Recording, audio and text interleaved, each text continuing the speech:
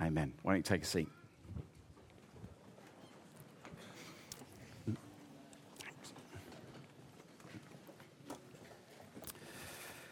So there's a slight challenge this morning, which is the clock at the back of this room says it is 1:45.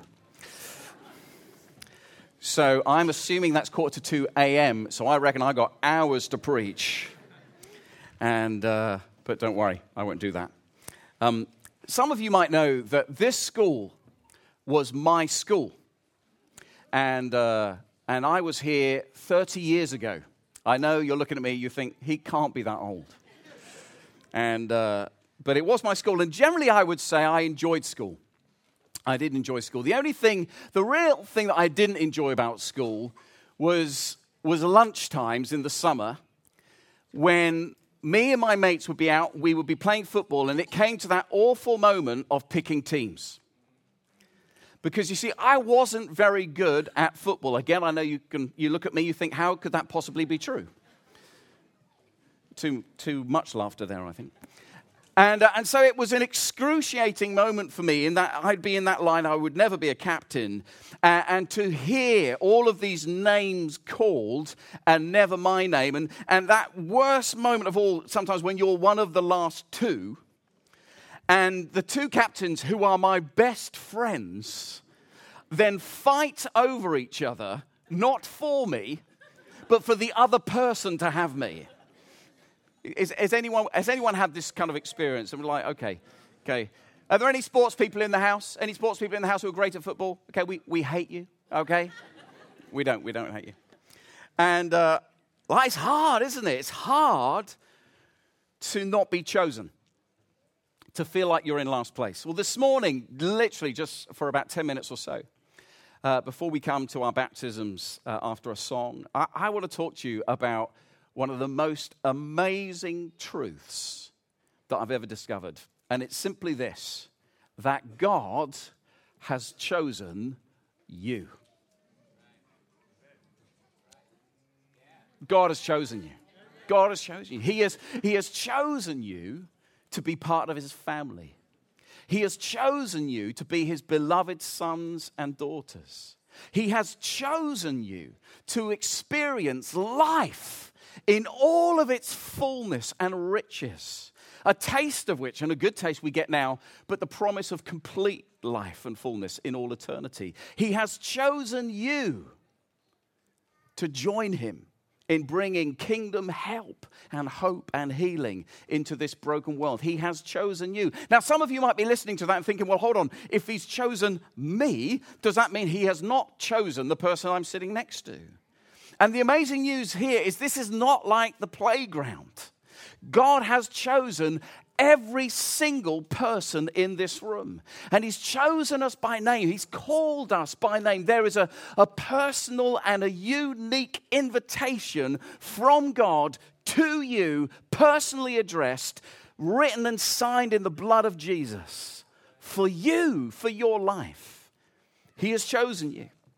And so I want to read just a few verses from Mark chapter 2 about a guy who, imagine, he could never be chosen. And yet discovered he was. Mark chapter 2. If you haven't got a Bible, it's going to be on the screens as well. But so this is going to be Mark chapter 2, verse 13 to 17. And this is from the New Living Translation version. Mark chapter 2, verse 13 to 17. When Jesus went out to the lake shore again and taught the crowds that were coming to him, as he walked along, he saw Levi, son of Alphaeus, sitting at his tax collector's booth. Follow me and be my disciple, Jesus said to him. So Levi got up and followed him. Later, Levi invited Jesus and his disciples to his home as dinner guests, along with many tax collectors and other disreputable sinners. I love the little brackets that Mark adds here. There were many people of this kind among Jesus' followers. Like that. Verse 16, but when the teachers of religious law who were Pharisees saw him eating with tax collectors and other sinners, they asked his disciples, why does he eat with such scum? When Jesus heard this, he told them, healthy people don't need a doctor, sick people do.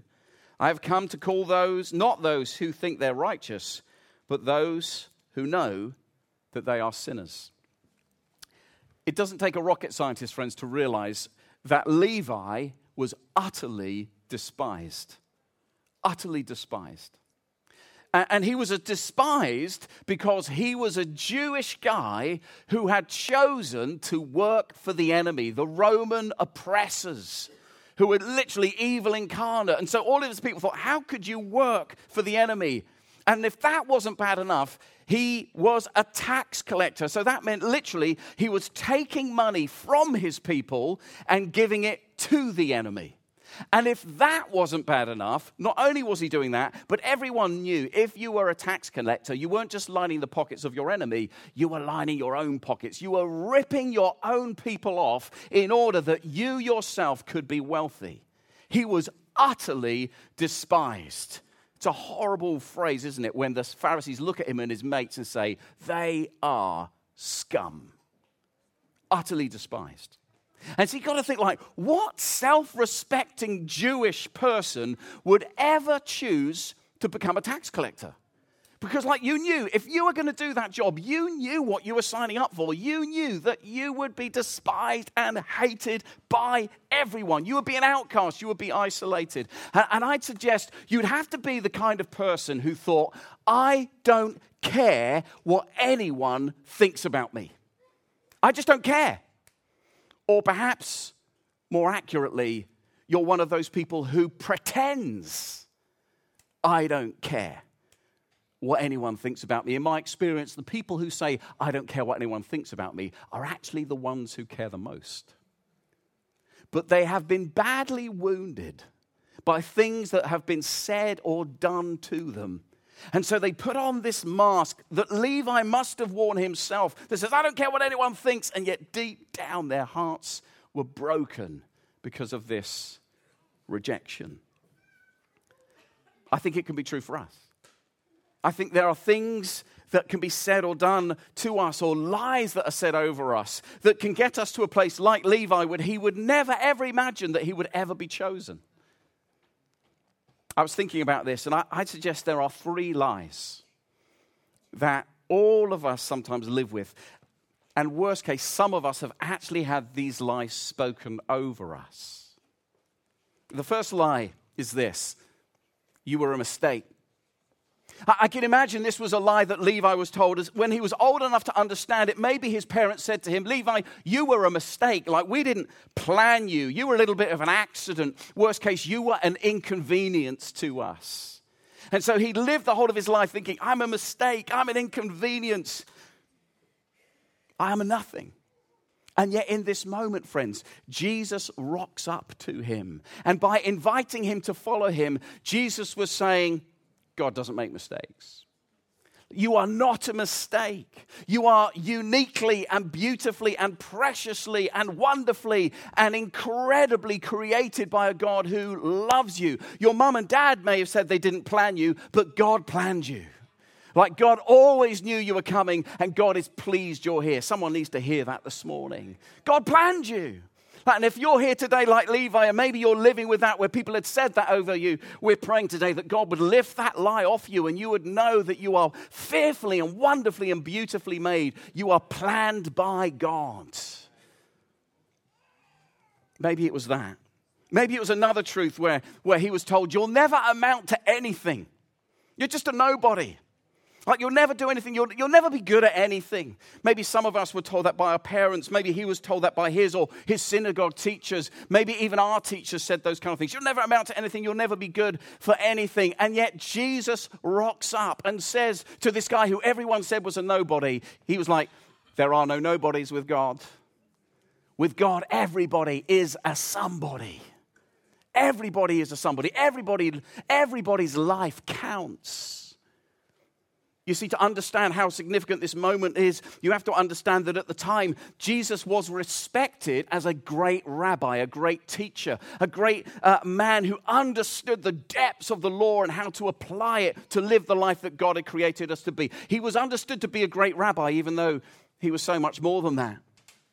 And the greatest privilege in the culture of that time, if you were a Jew, would be for a rabbi to come up to you and say to you, come and follow me.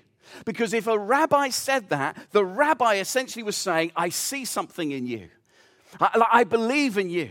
I think you could do great things. I think you could join me in what I'm doing to see God's kingdom break out. In fact, I think so highly of you that I think you could become like me. That eventually I died, you could pick up what I'm doing and it would be as if I was doing it through you. That's what it meant.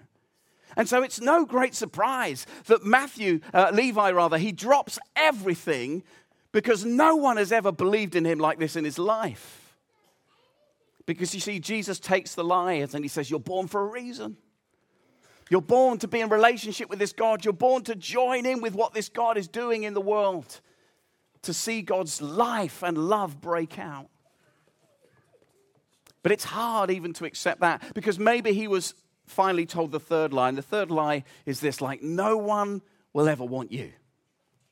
No one will ever love you. You will never, ever be chosen.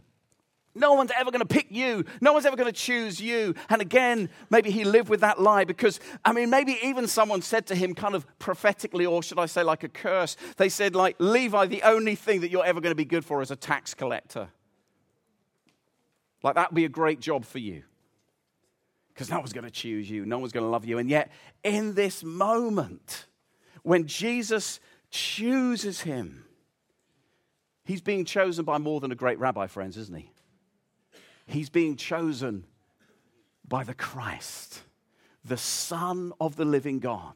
He's been chosen by the King of Kings and the Lord of Lords. He's been chosen by the Creator of the whole universe. He's been picked for Team Jesus, the greatest team of all. He has been chosen by God himself. And so many of us, maybe we've been rejected by people, but the reality is rejected by people, accepted in heaven. Chosen by heaven, by the God who loves us and doesn't love us because we are good, doesn't love us because we've got our life together, but loves us because he is good and he sees something in you, believes what you could be. The great invitation. And Levi accepts the call and his life totally changes. He becomes one of Jesus' 12 disciples and apostles. Begins this movement that we call Christianity today. His name is changed to Matthew, which means gift of God.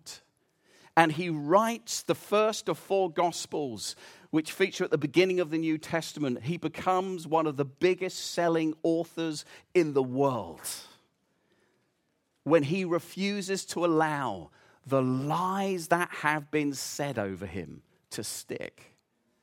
And he says yes to the great invitation of Jesus. He comes to believe, I am not a mistake. I was lovingly created by God. I am not a nobody.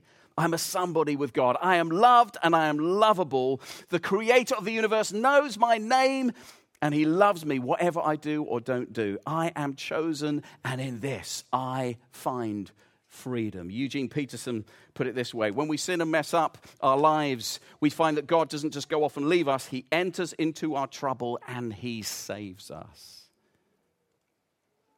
60 years ago, there's this guy and he notices that his mum has just thrown away this tattered, green, crumpled coat.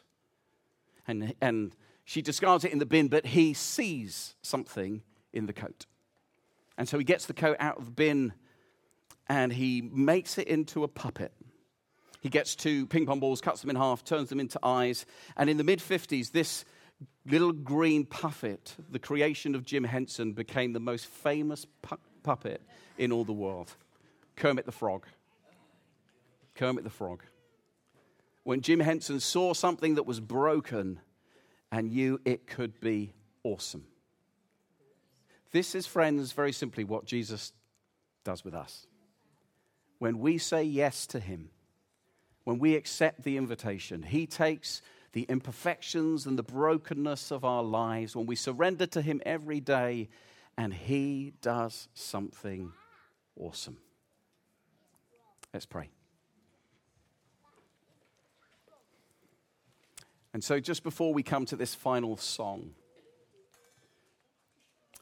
I simply want to ask if there is anyone here this morning who has not fully said a yes to Jesus, to invite Jesus. There's an invitation to you this morning by name. Jesus is inviting you to follow him. He's chosen you. He loves you. He wants to do wonderful things in and through you. If you've not said that big yes, then I want to invite you to do that. And I'm going to say a prayer. And if you want me to include you in your prayer, just so that I know who I'm praying for, I'm not going to do anything weird, then I'm going to ask you right now where you are, just to put up your hand as a way of reaching out to God and letting me know, Jesus, I want to be free from the lies, and I want to give my life to you and follow you. Lord Jesus, we thank you for this incredible truth that though we are mixed up and broken, you have chosen us. You have chosen us. And right now, Lord, we pray, Holy Spirit, you would come and you would free us from the lies that have been said over us. And we would know we are loved. We have a purpose. We have a destiny. We have a future. We are chosen to live for you and live with you for all eternity. And in this, I just declare over every life in this place, we find freedom. And everybody agreed and said, Amen.